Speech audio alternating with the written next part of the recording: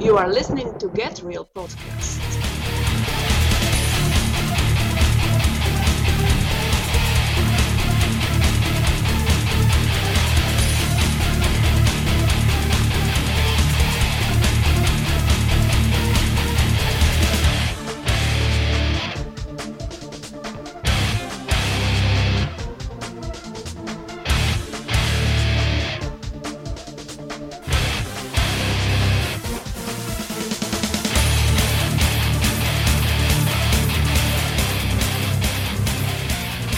We're live. We are live. Yes, we are. Here we are, the Get Real Podcast. Here we go. Hey, Dan, we're going to talk a little bit about some seduction today. Okay. Do tell. No, I know what it is. I'm not going to play like I don't know what the show's about. Come on. Well, our Okay, really? It's the Get Real program. Really? Really? We're going to talk about seduction? What Yes. could this possibly be? Anyway. Seducing spirits. Seducing. You know, seduction, witchcraft, control, and narcissism all go together. And it's just, you can't separate them. You really can't. And our society and our church, the church today, is so permeated by control, by people that are narcissistic, that are doing things that they really shouldn't be. They're exercising a control over people's free will that they shouldn't be. And I went back and took a look at some notes that I took during one of our previous podcasts that we did, Dan, about control and narcissism. And one of the things that we talked about or hit upon, and I took a note on, was that control is really a perversion of the dominion that God gave us in Genesis chapter 1 when he created us in his image. In Genesis chapter 1, it said he gave us dominion over the earth, all the creeping things, the fowls of the air, and the fish of the sea. And he's very specific about what he gave us dominion over. Got a little feedback there. We'll pull that up in a minute. But gave us really specific instructions on what we had dominion over. And I was looking at that the other day, and nowhere in it does it say that I have dominion over another person. Just over like the creeping thing. The creeping things. Fish, fowl. Cheeseburgers. Cheeseburgers. Oh, cheeseburgers. Yeah, exactly. The cheeseburger dominion. And when you look at it, we had that wily serpent that tempted Eve, and Adam, of course, because he wasn't doing what he was supposed to be doing, let his wife eat of that forbidden fruit, and man fell. And that's when we see where people are, and part of the curse is that we want to exercise control over each other. Smooth one, Eve. No, I'm just kidding. There I go, getting put in the corner for a million years. We know, and the scripture says it's all blamed on Adam because he was the one. It's really his fault. He wasn't doing what he was supposed to be doing. So that's where we see that. Go ahead, Dan. It just, as far as for the listeners, obviously narcissism is something that we talk a lot about because you and I came out of a cult. And since then, it's like I see them everywhere. I see them in history. I see them in governments. I see them on platforms giving speeches. And it's like, you meet them and you kind of know. But a lot of people don't know. They're dating, they're joining churches, they're getting jobs, and they may have some of these people around them that are willing or more than ready to do their little witchcraft on them. That's what you're essentially saying. It's counterfeit spiritual authority, taking witchcraft over somebody else, tweaking them in to do your will and your bidding. Yeah. Pay for your Audi. Yeah, because a lot of times we think of witchcraft as the person who puts the spell or uses the magic potion to get them to love them when that person doesn't. That's the classic fairy tale story that person doesn't love me, so I'm going to, cast a spell on them or use a potion. Is that a former girlfriend for you? Here we go. I think we've got some rustling around. We have a guest. We do, and he's on his way. He's on his way to the zoo. So we were fortunate to catch him today, and it's Jay. Jay reached out to us after we did the spiritual abuse series. And one of the blessings of having done that series is that we had so many people reach out to us and say, hey, I've experienced some of the same things, and Jay is one of those, and Jay has done he's experienced it on several different fronts, all at the same time, kind of like some of us in this studio. And he's going to talk to us a little bit today about his experience, so that not to complain about it or anything like that, but so that other people can be freed by what he went through. Did you get the very last email that we got from a listener? I did not. It was actually from a malignant narcissist that was saying, hey, I'm looking for vulnerable empaths to exploit. So I gave him a list of people that I knew and just kind of, I'm just playing around. You put me on there, right? Yeah, I did. Yeah. Jay, Okay, I'm going to give, that. make sure you guys can connect up, There we go. I'm looking forward to it. Yeah. There we go. So Jay is on his way to the zoo, and Jay, narcissists. When we did the spiritual abuse series, we really didn't define that. We gave a lot of examples, and we talked about the ones that we had encountered. But can you give us a definition of a narcissist? Yeah, sure. So I consider a narcissist to be someone who has a grandiose sense of self, very self-centered, even to the point of completely lacking apathy for others, right? And I think that that's kind of the general definition for one, but I would also go ahead and add in there, because of that lack of apathy, they tend to manipulate others, use them as a means to an end, just to satisfy their own psychological desires, basically. So based upon your experience with narcissists, and if you can correct me if I'm wrong, you experienced it both in the spiritual realm in church as well as in your personal relationship with a former wife, correct?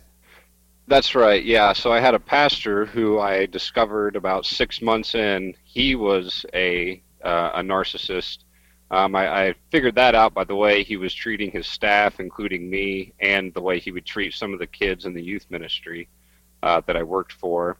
And I was also married to a spiritual narcissist who often would use God to control me, whether that be with places of employment, what I could do in my free time. She would say that's not God's will, and even condemn me in certain ways, similar to how the pastor would, except he would use the scriptures to do so. So, what are with your pastor, and you said the treatment of the people in the church and also the staff members, what were some of the things that clued you off? What were the subtleties? And when did you first recognize? Did you look and see like, whoa, that seems a little off, but then you justified it? That's what I did. That's what I tend to do. Yeah.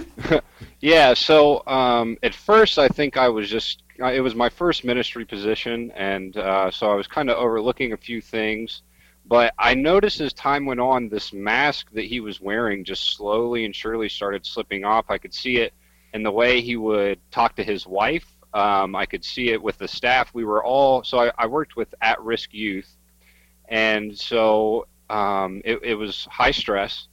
And one time I asked for a day off because I was just really burnt out, and I was going through a lot at home. And he basically said to me, well, when my butt hurts, and I don't even know if he said, I think he said the other thing. He says, I don't think that he goes, I don't get off the horse, I get back on, and keep riding, basically. So that was kind of a red flag. And then I saw him he was very good with words and very good with using the scriptures to reason and justify, but a few times when the kids would get under his skin, I just saw him, he would condemn them, he'd use the scriptures, Romans 1, reading from Romans 1 about the ungodly and, how God gives them over to a reprobate mind, basically, and just using these scriptures to really condemn these youth that are already struggling in so many ways. So those were a few big red flags for me. And not willing to give the staff, even the interns who worked under me, time off for personal activities because he was very militant about the way he approached ministry. That was also a red flag. I would assume that he probably took some really lengthy, expensive vacations, I bet.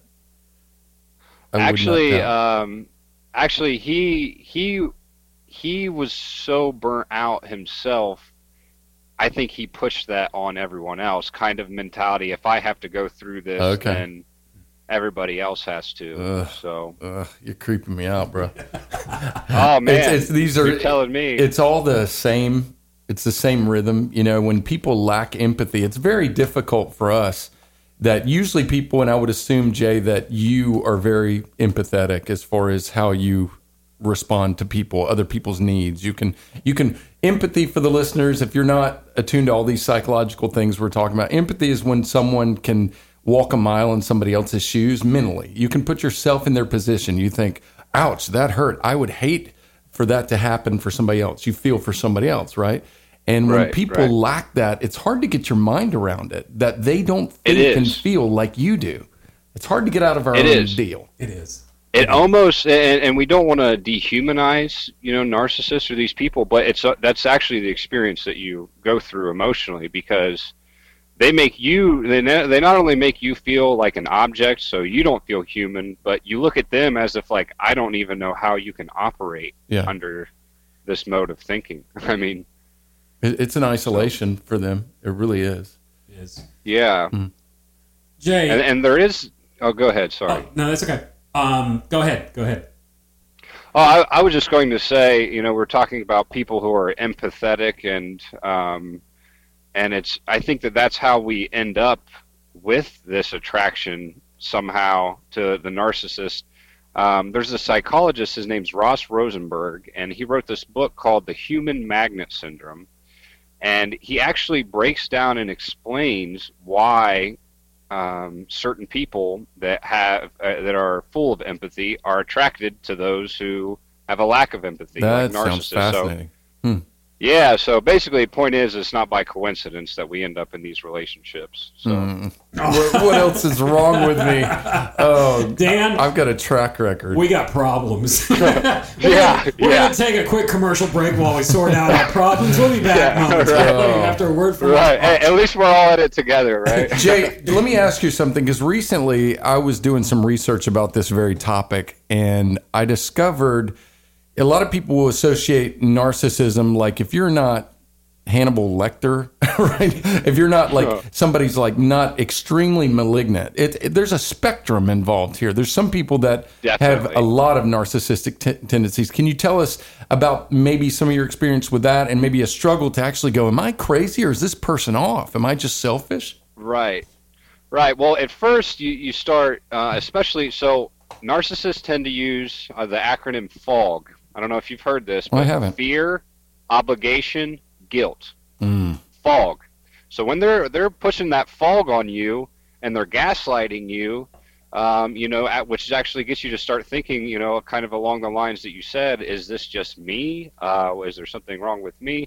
Then it takes a really hard time to determine what's going on. But once I discovered it, which thank God somehow the resources came available to me in which I started looking into this type of behavior. And it started with my ex-wife. She would go to therapy and she would project everything about me, she would project everything from her and say it was me and tell her therapist a completely twisted story. And she came home and she says, yeah, you're a narcissist. And I thought, well, what is that? And that's actually how I discovered that she was a narcissist. And define irony, right? So she would, because I knew she would be doing this, because every time we'd have counseling, it was all twisted, all about how bad of a person I was, etc. Wow. But so you mentioned the spectrum of narcissism. To answer your question more directly, there are definitely degrees of narcissism and different levels, and I think that obviously the ones who are on the higher end of the spectrum are the ones that lack empathy the most. They're the Hannibal Lecters, right? But the ones, there's also some that will give even an illusion to care or try to care, and those would be on the lower ends, but still they're very self-centered, very much consider themselves better than others in a lot of ways. And I'm not a psychologist, I don't know this for sure, but I tend to think that narcissism is very deep rooted. Would you guys agree with that? Yes. Absolutely. Yeah. So like the more that I study it and the more I know about it, I think that there is a correlation between childhood trauma And I can, break that down a little bit more for you guys if you'd like. But I think there's a correlation of childhood trauma and the intensity of that, and then the degree of the narcissist. Yeah, could you break that down a little bit more on the childhood trauma? Because I was going to ask you the question, what makes somebody a narcissist? I don't think they wake up in the morning and say, hey, I'm going to be a narcissist today. What do you want to be when you grow up? I want to be a narcissist, Dad. Right. Childhood What do you trauma, want to that'd be, be- Bobby? When you get older, I want to be a narcissist. Yeah, that doesn't happen. You could have a metal band named Childhood Trauma. So I think that, and this is where it gets really deep for us as Christians, right? Because we do have to still love even our enemies. And it's going to be very difficult when you're being mistreated and abused, like, we've had to experience. But I think the eyes of compassion want to know the whys, which is why I love what you guys do. So the why behind it, and this is some heavy stuff, I think, what I've seen, and with my ex-wife, with others, friends' wives who suffer from this, women in the church, there is the childhood trauma of sexual abuse. And it doesn't always lead to this. I think it's how the person responds to it, right? But something with women and having that lack of control at that vulnerable moment will make them have a huge desire for control later on in life. Now, once again, this is just my own findings. This isn't supported by, actual studies or anything. Right. So, and then with males, now this is something I've seen almost across the board, and it's wild. But if males are not getting the affirmation from their dad, or their dad is not around, or they've been abused by their father, then they tend to be on a high spectrum of narcissism later on in life. And, only Freud could probably figure that one out. I don't know exactly what that is, but with the spiritual narcissist, it's interesting because I think of the pastors, because I have some relatives, males, my own father I would consider him about mid-spectrum narcissist, struggled with alcohol, drug abuse, whatever else.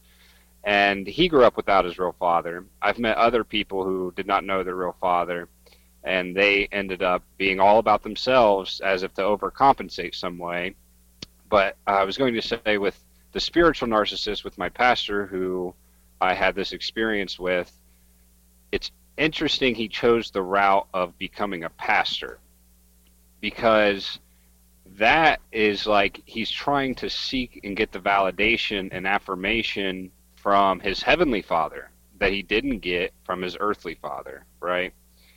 And so it plays into their doctrine, where they're very much more works-based. Like I said, this guy was militaristic in the way he ran his ministry. Didn't care if he was burnt out, didn't care if his staff was burnt out, constantly trying to please this father that he did not please throughout his entire life and childhood.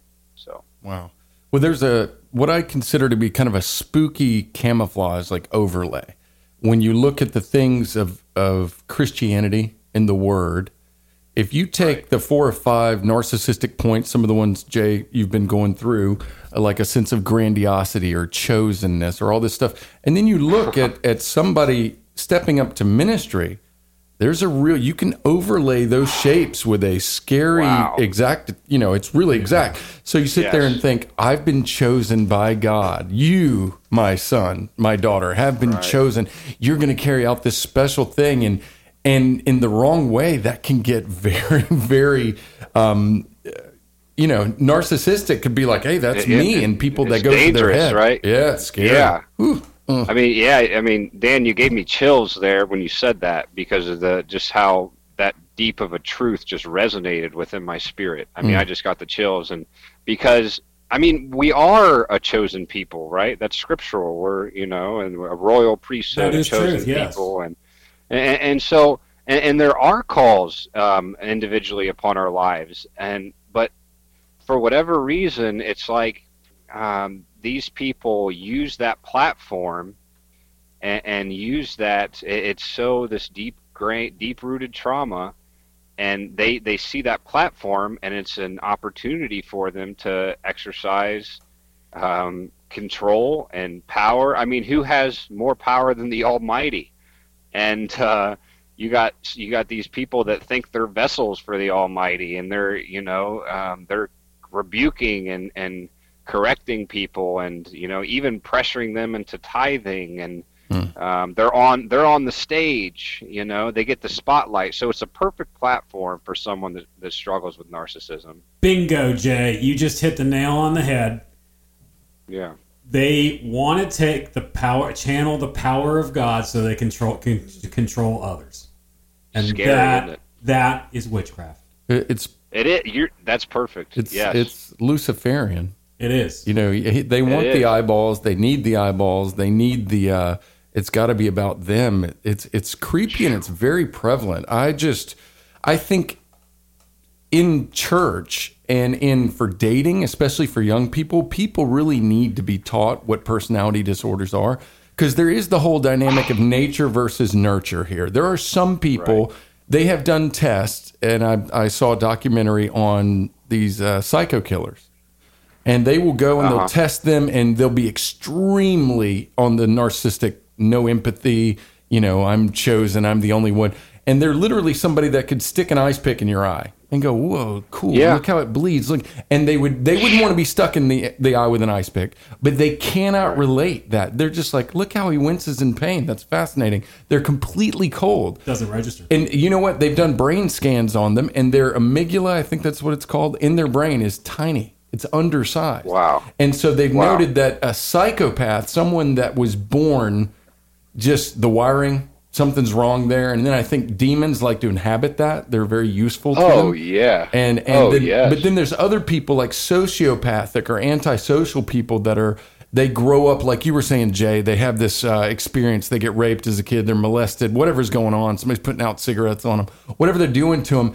And it molds them into that sociopathic framework. And there's a whole lot there. Definitely. There's a whole lot there. Definitely. Yeah, you brought up some great points. That nature and nurture thing is, because there are some, like 1% of the population I've seen are sociopathic, and it's like, were they born this way? Because let's be completely real. I mean, this is the Get Real podcast, right? So I have a platform for it. Go for it. Exactly. So, have you ever seen some kids and you're just like, my goodness, like they kind of scare you the way that they treat other kids, and you wonder, it's like, were they always that way, or what's going on at home? And so regardless of the cause of it, Dan, you brought up just an awesome point, that why is it so? This is why I love what you guys are doing once again, because there's not a voice for this type of behavior in the church. It's just not prevalent, and it's really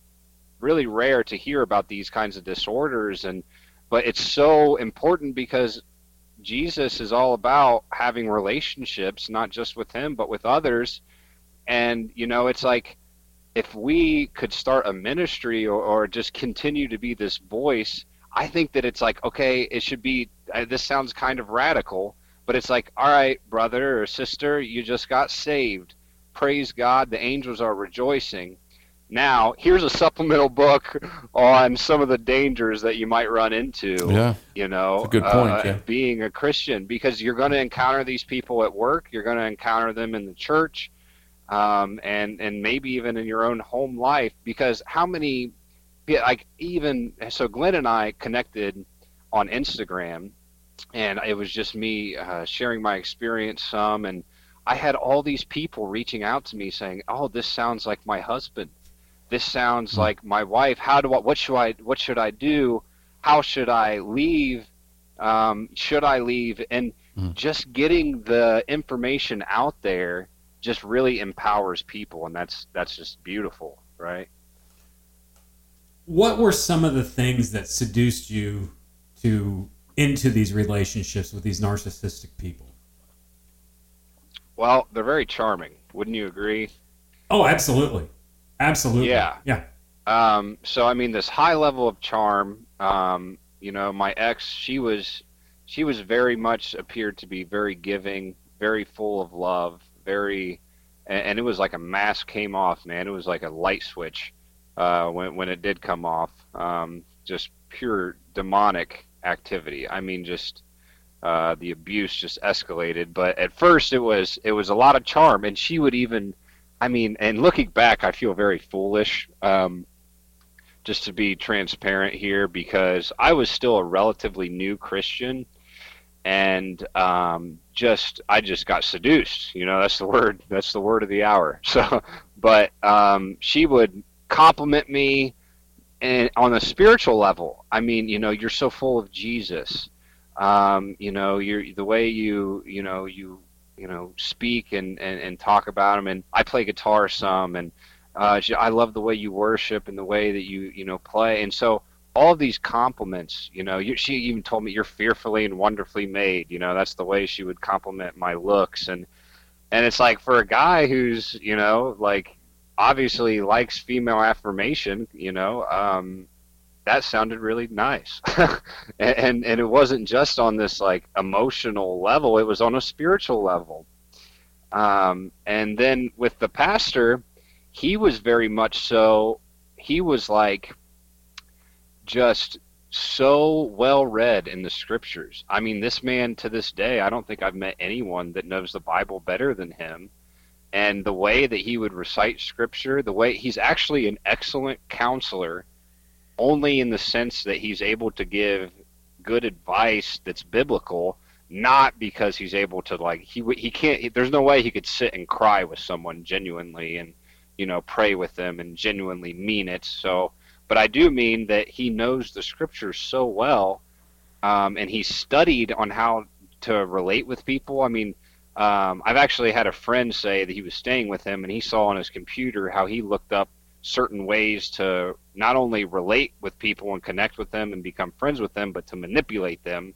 So this is someone who's studied human behavior a lot, knows the scriptures, the Bible cover to cover. So using all these skills to impress me, and at first I just thought, wow, what a great man of God, you know?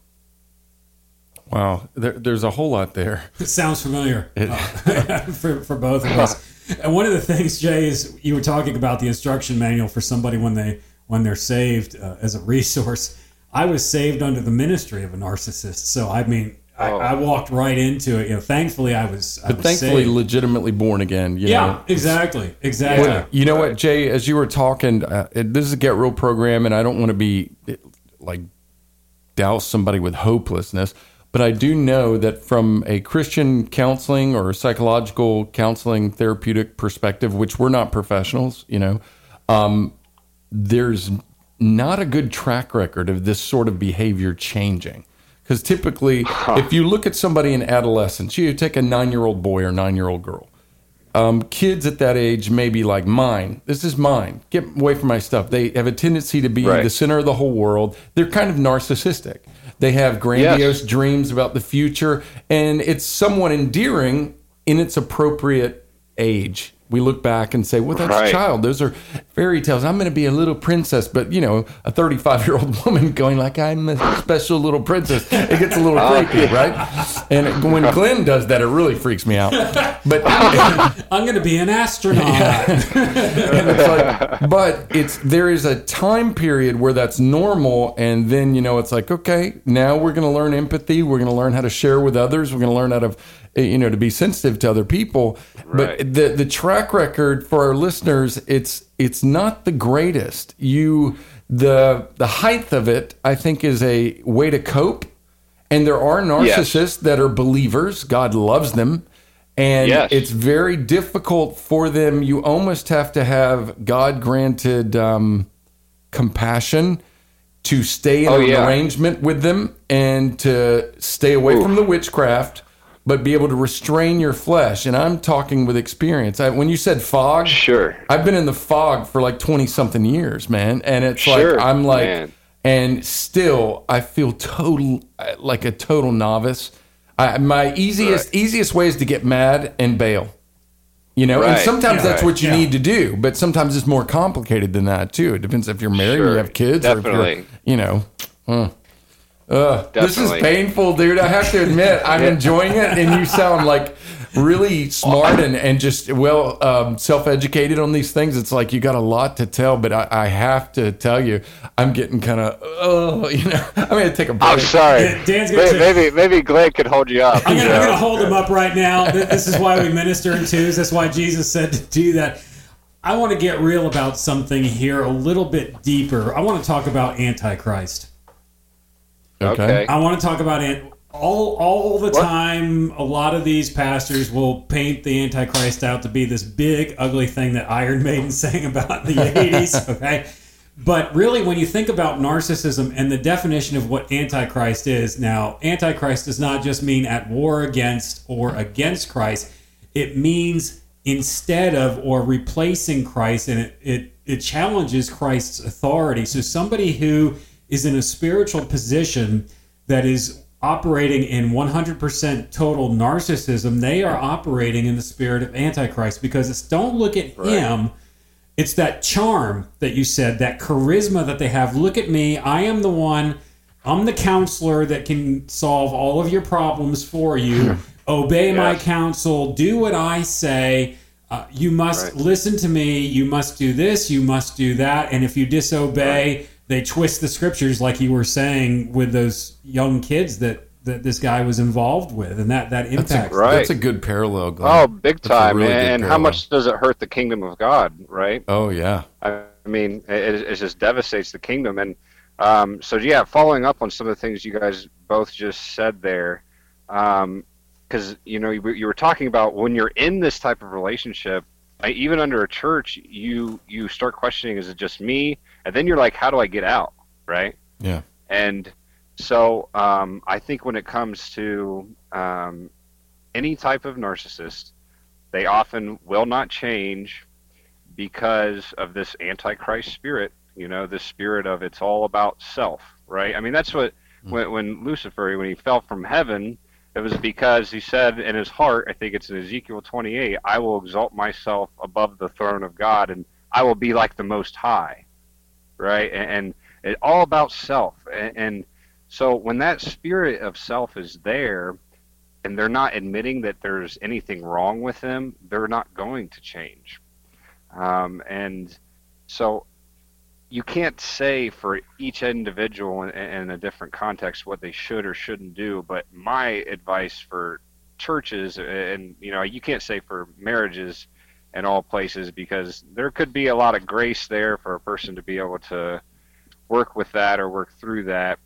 When it comes to churches, my best advice is just to leave that Antichrist spirit and find a genuine man who's humbling himself underneath the will of God, right? How would you point out, how would you differentiate, what do you think would be healthy? If somebody thinks I think my pastor is on the narcissistic spectrum, I think he's spiritually abusive, what would you point out for somebody to be able to compare between a real man or woman of God, a man in leadership in a local church that you look at and go, absolutely, this guy is got empathy, he's full of the Holy Ghost.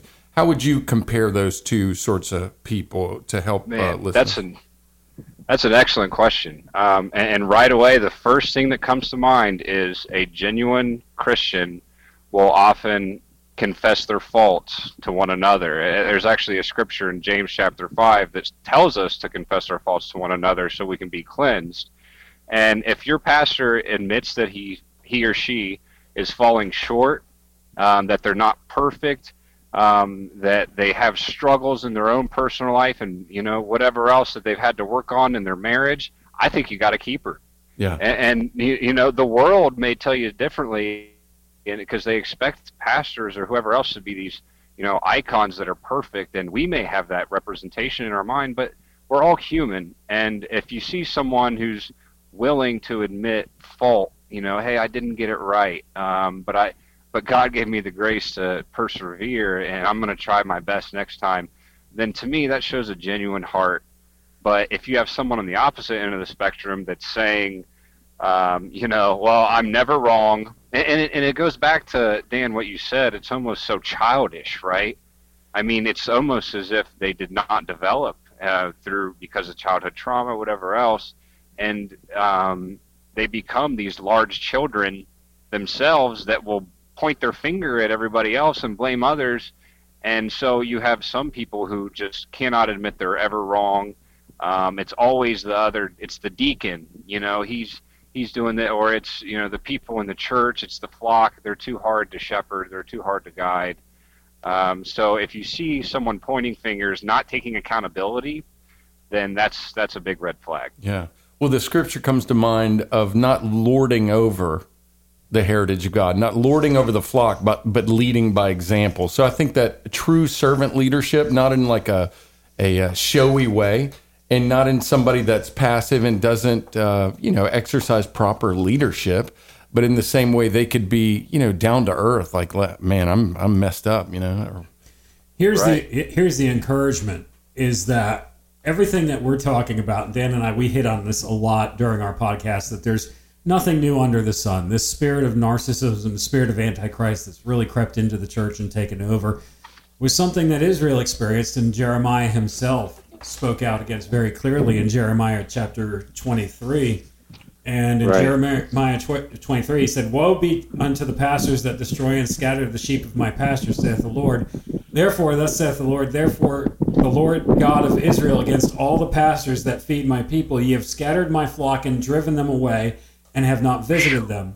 Behold, I will visit upon you the evil of your doings, saith the Lord." So this was something that was going on in Jeremiah's time, where they were lording over the flock and they were scattering them. And that's one of the things, as we've been doing this podcast, and Jay, we've talked about this a little bit, is that there's a lot of believers that are roaming around out there right now that can't find a church to go to right now because this spirit of Antichrist is so prevalent, the spirit of witchcraft. And like for Dan and I, we have a really difficult time finding a church to stay in. Yeah, I can definitely attest to that. I didn't go to church for over a year, I think, after this experience with this pastor. So, and that's scary, Glenn, you reading that scripture from Jerry, it's like, woe unto them. And I mean, that's the Almighty talking, and it's like, I'm so glad that we're on the other side of the camp, right? Yeah. Yeah. I don't want a whirlwind of fury or anything like that. No, not at all. Well, you know No. what? When Glenn was mentioning the spirit of Antichrist, I remember when I did a lot of reading and just different things about Antichrist, what it is, and I thought about this. I think I was in college when I was thinking about this. When I looked at certain politicians, which a lot of high up politicians are malignant narcissists, or you've got a lot of them are narcissistic or definitely on the spectrum, but there's some of them, and I promise I will not mention Hillary Clinton. But what I mean, I'm sorry, I couldn't help it. It's the Get Real program. But just there's different people that when you see them, they put on a smile, a learned smile, it looks like. They'll put on different things that they will try to display. Think about this. Love, joy, peace, patience, kindness, temperance, meekness, self-control. They want to do that, but on the inside, they are literally a ravening wolf. And think about a wolf like a wild animal, okay? A wild animal, they don't have a symbiote oxytocin cycle. I'm a nerd. But they don't. It's like you could take a wild animal and every day you could go and feed a particular type of wolf. Some of them could adapt. But you could feed it, hand feed it, or lay out food for you. It'll still want to bite your face off after the 100th time, right? It has like, oh, well, maybe I could do something for you. It just is not inclined that way. And some people are that way, and I think they make them vessels, which gets weird because you try to think of the culpability of a person that if you're born with no amygdala, and it's like you're like looking as a toddler going, I'd like to ice pick the teacher, right? And is that you're fallen just like I am. It was like Jeffrey Dahmer. You listen to his testimony. I think the man got born again. He was like, I'm a monster. I'm glad I'm in this cage. I've seen that. It was powerful. It's amazing. I know. I mean, it's amazing that he even just to expound upon that some. I mean, he was like, I did believe in evolution before and that we were just animals. And you can actually see that, like, he did not understand what it would be like to love or show kindness or any of that. Wow. There's a good part to Jeremiah 23, though. There's more verses after it that I really like, and I want to talk about that for our listeners Hope we didn't lose them. who might be going through this, experiencing the narcissistic pastor, the narcissistic spouse. It says, he goes on, Jeremiah says, "And I will gather the remnant of my flock out of all countries, whither I have driven them, and will bring them again to their folds, and they shall be fruitful in increase." And one of the things that really stuck out to me is that the first part of Jeremiah 23, he says, "Woe unto the pastors that drove my flock away." But then he talks about where the Lord drove them to. So anybody who's out there that's listening, that's experienced this, maybe you've been driven away by a narcissistic spiritual leader, narcissistic pastor, but where you're at right now, you might not be at church, you might be wondering where God is. Well, the place that you're at right now is where God has driven you. And Dan and we've experienced that in our lives. That's encouraging, Glenn. It's encouraging. I need to meditate on that. Yeah, that's where we're supposed to be. It's okay. He's the good shepherd. His sheep always hear his voice. Always. Always. That's how you got out of it, Jay. That's how Dan got out of it. That's how I got out of it. That's how my current wife got out of it, because she went through a lot of this as well. God's driven you to a special place. You're okay there right now. But there's coming a time, and we started to see this when we did the spiritual abuse podcast, where people that were driven away started to gather together again. We had people around our table that we hadn't seen in years. Yeah. And everybody's getting excited again about the Lord. So those that have experienced this, if you've been driven away, the place that you've been driven to is where God wants you right now. But He's gonna call you back, and He's gonna call you out and make you useful. That's exciting, Glenn. That's really exciting. Yes. I think I would be remiss to not bring this up and get y'all's feedback on it. But there is something, if you're out there, you go to a church, or you're involved in a relationship, or you just started dating somebody and you're like, something's not quite right here. We talked about that there is a spectrum, that somebody doesn't have to be, a 10 out of 10 on the spectrum to be narcissistic or to be abusive in that sense. But there is something called the overt narcissist versus the covert narcissist.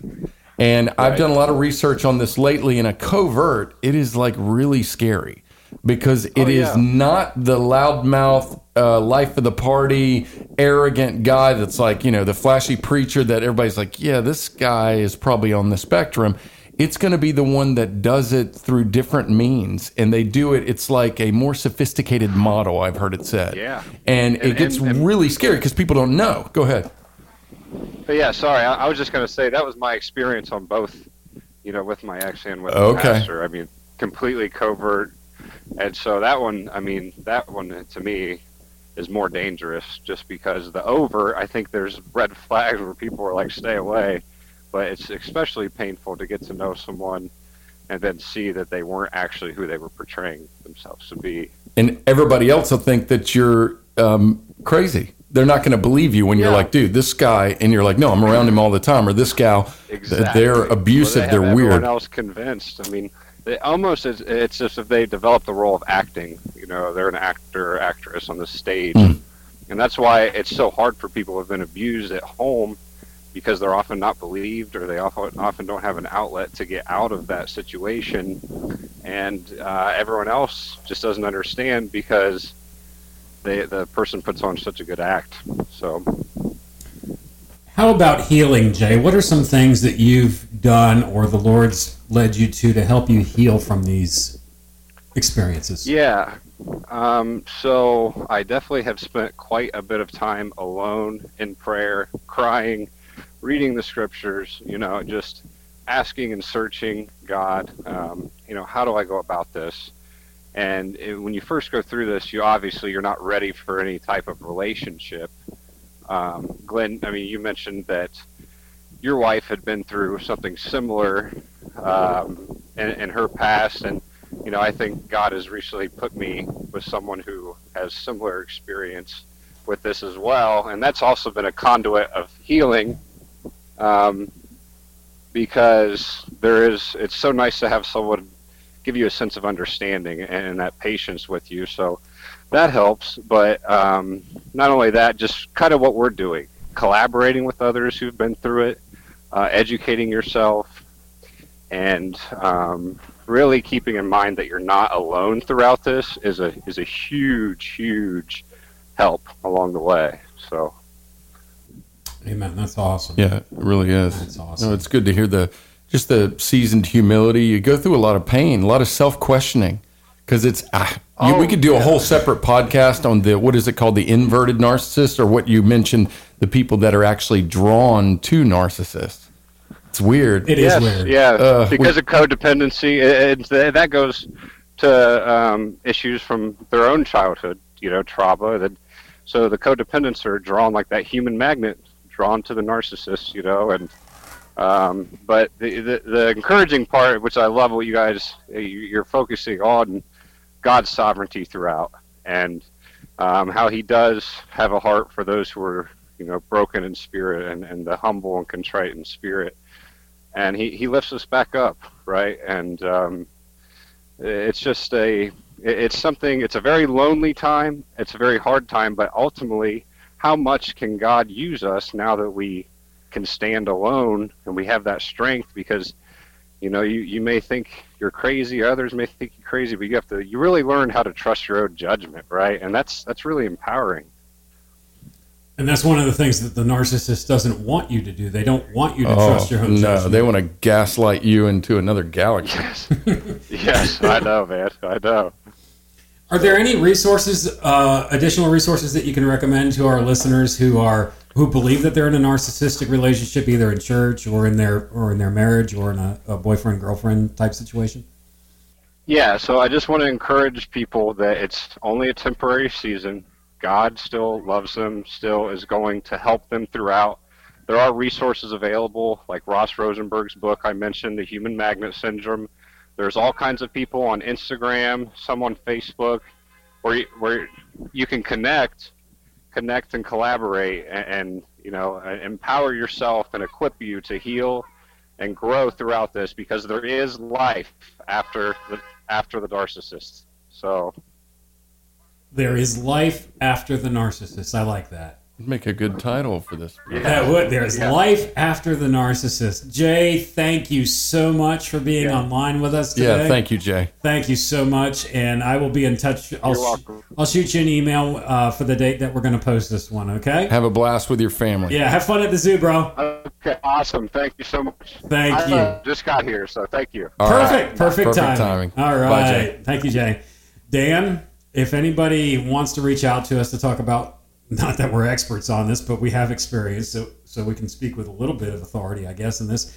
If they want to reach out to us about narcissism or want us to shoot a message to Jay, reach out to us at our email account, lithoscry@gmail.com, or you can check out more about what we're doing over here in the Fishbowl at lithoscry.com. That's LITHOSCRY.com. You're a good speller. I've been taking night classes because life gets a little tough if you're too empathetic. I'm trying to put it off. So I'm going to the Sociopathic Institute of America. Okay. And we're doing online classes, these exercises. There's a little bit of breathing involved. But what you try to do is just put off empathy. And you're like, I'm going to go throughout today and I'm not going to give a rip about my fellow man, like in driving and, whatever, park and shove old ladies away from the produce, whatever you got to do, Glenn. And it's just, I really feel like it connects with a sense of overall neo-Darwinistic philosophy. It's elbow the old lady to get to the cabbage. It's my cabbage, right? My ticket toy. And so then just empathy is so overrated. I mean, being nice and kind, it's just, nah. Well, just look at the way it is when you drive down the street right now. People cutting you off on your tail the whole time. It's ridiculous. And, if you actually obey the traffic laws, people get angry. Yeah. Yeah. No, I've gotten flipped off for just trying to avoid an accident. Yeah, it's crazy. But yeah, no, just so for our listeners, if you would like to be exploited, I'm working on lack of empathy, and I'd really like a whole army of empaths to send me money or do whatever. You know what I'm saying? I really want a jet. Actually, I want multiple jets. Some satellites. Yeah, satellites would be good. Satellites be really good, really good. Yeah, a bigger studio would be nice. Yeah, we know there's a painful thing, and I appreciate Jay being on with us. I appreciate your just coming in clutch with the whole encouragement from Scripture. You're like, no, it's really good to see a sense of sovereignty in it. That's the part, like, I don't like suffering with it. I don't like dealing with it. It makes me mad. I don't like narcissists. And I think you've got a better, mature handle on that. They make me mad, and I want to hate them, being honest, Right. at Honestly, different times. yeah. And not all the time. You know, you want to have compassion. You're like, okay, I'm glad Jeffrey Dahmer got saved. I wouldn't want him as a roommate, you know, whatever. But it's like,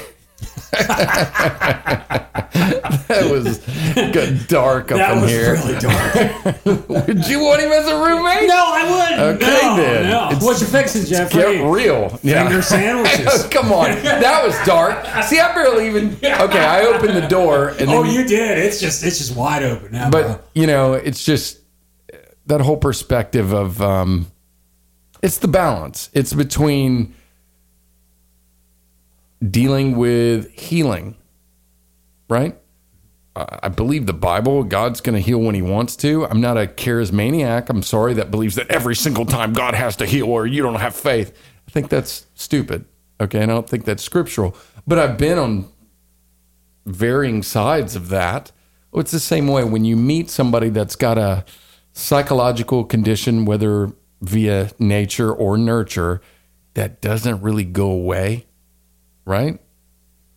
And there's a lot of that. But I do think compassion, hopefulness, and sitting there and meditating on God's sovereignty in that can help you get through. Because some of you may be in a situation where it's not going to go away, or it wouldn't be righteous if you make it go away, right?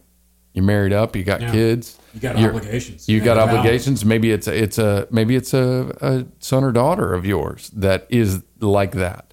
And God didn't want you to hate them, but there is wisdom about boundaries.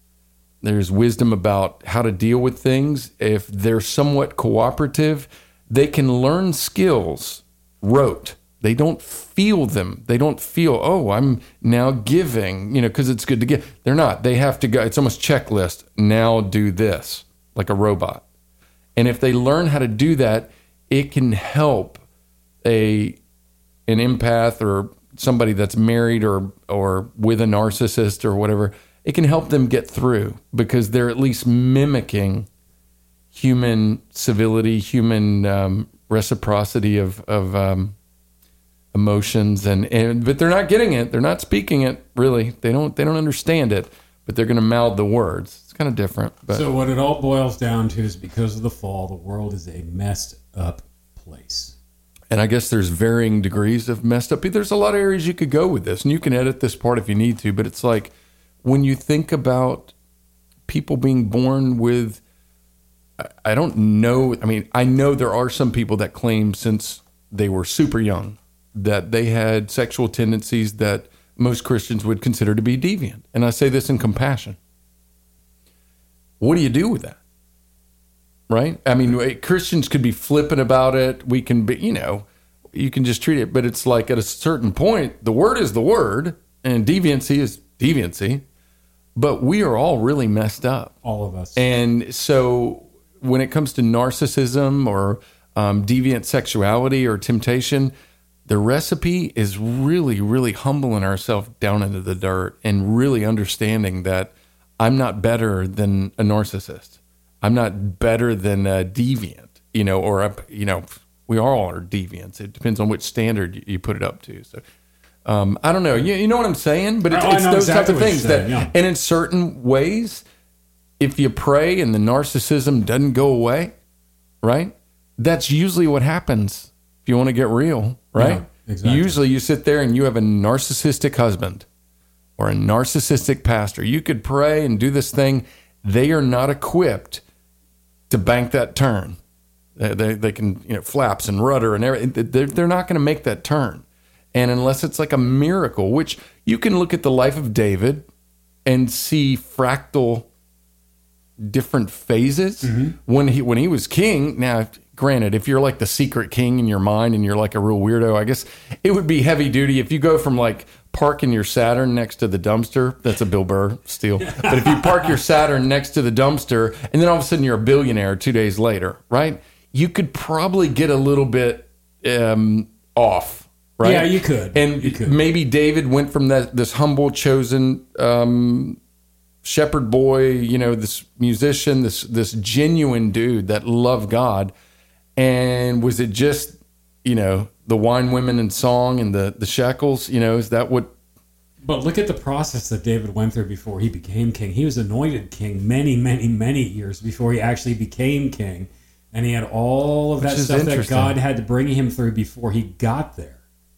And I'm sure that there were some times that after he was anointed king, that before he actually became king, that he's like, okay, is this really going to happen? What's going on here? And then there was that time with Saul where he almost went in and killed Saul. Well, you kind of almost wonder because the scripture doesn't say like, and then David went on a major cocaine bender, right? It doesn't say that he Nope, did that, doesn't. but his actions, you know how like when you look at abuse situations and they're like, oh, look what they did neglecting this baby. That is the worst thing ever. But then you find out they were on meth and it doesn't make it better, but at least explains that they were out of their mind. They were zonked out of their mind when they didn't feed their kid for 9 days, whatever. Well, when you look at the life of David, no offense, David, because we do understand that he will be the potentate He will be, in the New yep. Jerusalem. Sir, yes, sir. He will be like God's right-hand man ruling over us in the New Jerusalem. Or in New Jerusalem, in yes, the New that's- Jerusalem. So it's, you may not have read that, but it's an interesting thing in the Bible. It's in there. It's so when I talk about David, I'm like, yeah, bro, you know, it's all good, but it's not. So I'm not knocking him. But if you look at what he did and the things that he did, they were heavy duty, narcissistic. I mean, it was like Murder. lying and murder and taking this guy's wife of his own, and then it's almost like he was tempted in that Luciferian narcissism. The power went to his head. He's taken a man's lamb. That bride was I don't know. She was like bathing and showing off for David. There's probably something a little. No offense, Bathsheba. I don't want to dog his one of his women. But it's like at the same time, you're like, did it all just go to his head? The power, the money. You know, it's just like shekel fest up there, and then he's like, what happened there? Well, what you were talking about earlier with the people that are in political power, I think David had to struggle with those spirits affecting him. When he was put in the... When he was a king. Okay. When he was king. Because anybody who's been called... New levels, new devils. Let's not use that I term won't. because it was used by Voldemort. It was, wasn't it? It's so accurate, though. Hey, you got to... It is. Yeah, it is. But there are certain things that affect different people. All right, let's just take a look at the music industry. All right? New women's, new demons. Well, okay, let's boil it down. Okay, go back to early Black Sabbath when they were singing about Jesus. Okay. And then all of a sudden, a left turn gets taken at Albuquerque. And you see that with a lot of different bands. All of a sudden, there's this left turn at Albuquerque where they kind of leave where they're at and they get into these really strange spiritual things. Now, that doesn't freak me out at all because we know what's going on. They're operating in Some the of spiritual that realm. can be a coke bender, It can too. be a coke bender too, but there's things that happen there. Well, even that, the coke bender, they're affected by spirit because they're operating in a realm that once belonged to somebody, the artist formerly known as Lucifer. That was a good tie-in. It really is. Well, you heard it right here, folks. David, according to Glenn, was on a coke bender. He believes that's what the Bible says. I heard it. You heard the implication of it. It may have been subtle, but I know what you're doing. No, that's some interesting things. Well, God loves people on both sides. He loves the narcissist, which if you've been abused, that's kind of hard to say, or it makes you mad. You want to just like, oh, man. Yeah, find yourself that true pastor that God's got out there. If you're a young person dating, don't keep justifying. If something's wrong, you know it. Yeah. We knew it. We were like, no, but he's the reason he's that arrogant and that it's because he's just so smart. He's so chosen. And we were given excuses for 12 years for somebody that has got a glaring disorder. Absolutely. And a lot of therapists suffer with narcissism. Yes, they do. So imagine the damage that can do. Yeah, exactly. There's been articles, I was taking a look at some of them, articles written about the narcissistic therapist. And that's why they get into that position. A lot of times, as Jay was saying earlier, people who are narcissists, they seek those positions purposely to get there to exercise power. No thanks. Nope. Well, No thanks. Well, yeah, if you want to get in touch with us, you've had an experience, you've got encouragement, you know of a great book, you feel hopeless, and you want somebody to pray for you as far as that situation, just reach out to us. Yeah, Lithoscry. Lithoscry.com is our website. You can send us a message through that, or it's lithoscry, LITHOSCRY @gmail.com. Yep. And yeah, if anybody wants to be exploited for money, I'm working on my skills. I'm really not good at. We're going to try to be doing it. narcissists next week. Let's see how that goes. Okay. And you know what we forgot to do? We totally lack integrity. What's that? We were supposed to dress up like in our short sleeves and With ties. the tie with the white shirt. We were. Yeah, we were. We still have time. There's Okay. still time to redeem. Actually, when I finally form a band, that's probably going to be what I hit the stage with. You have to put a flower pot on your head, too. Oh yeah, no, Devo. I watched Devo yesterday. Did you? I watched Devo. I watched Earth, Wind, and Fire. I watched the Talking Heads. Oh. I love going back through all the ones we mentioned on a couple of those podcasts. We just put them on, and I really like the Talking Heads. Good stuff. It's Yeah, good stuff because really it's good out stuff. there. Well, thanks for listening to us, and check us out again. We will be back real soon with some more Get Real podcasts. Peace out, people. Later.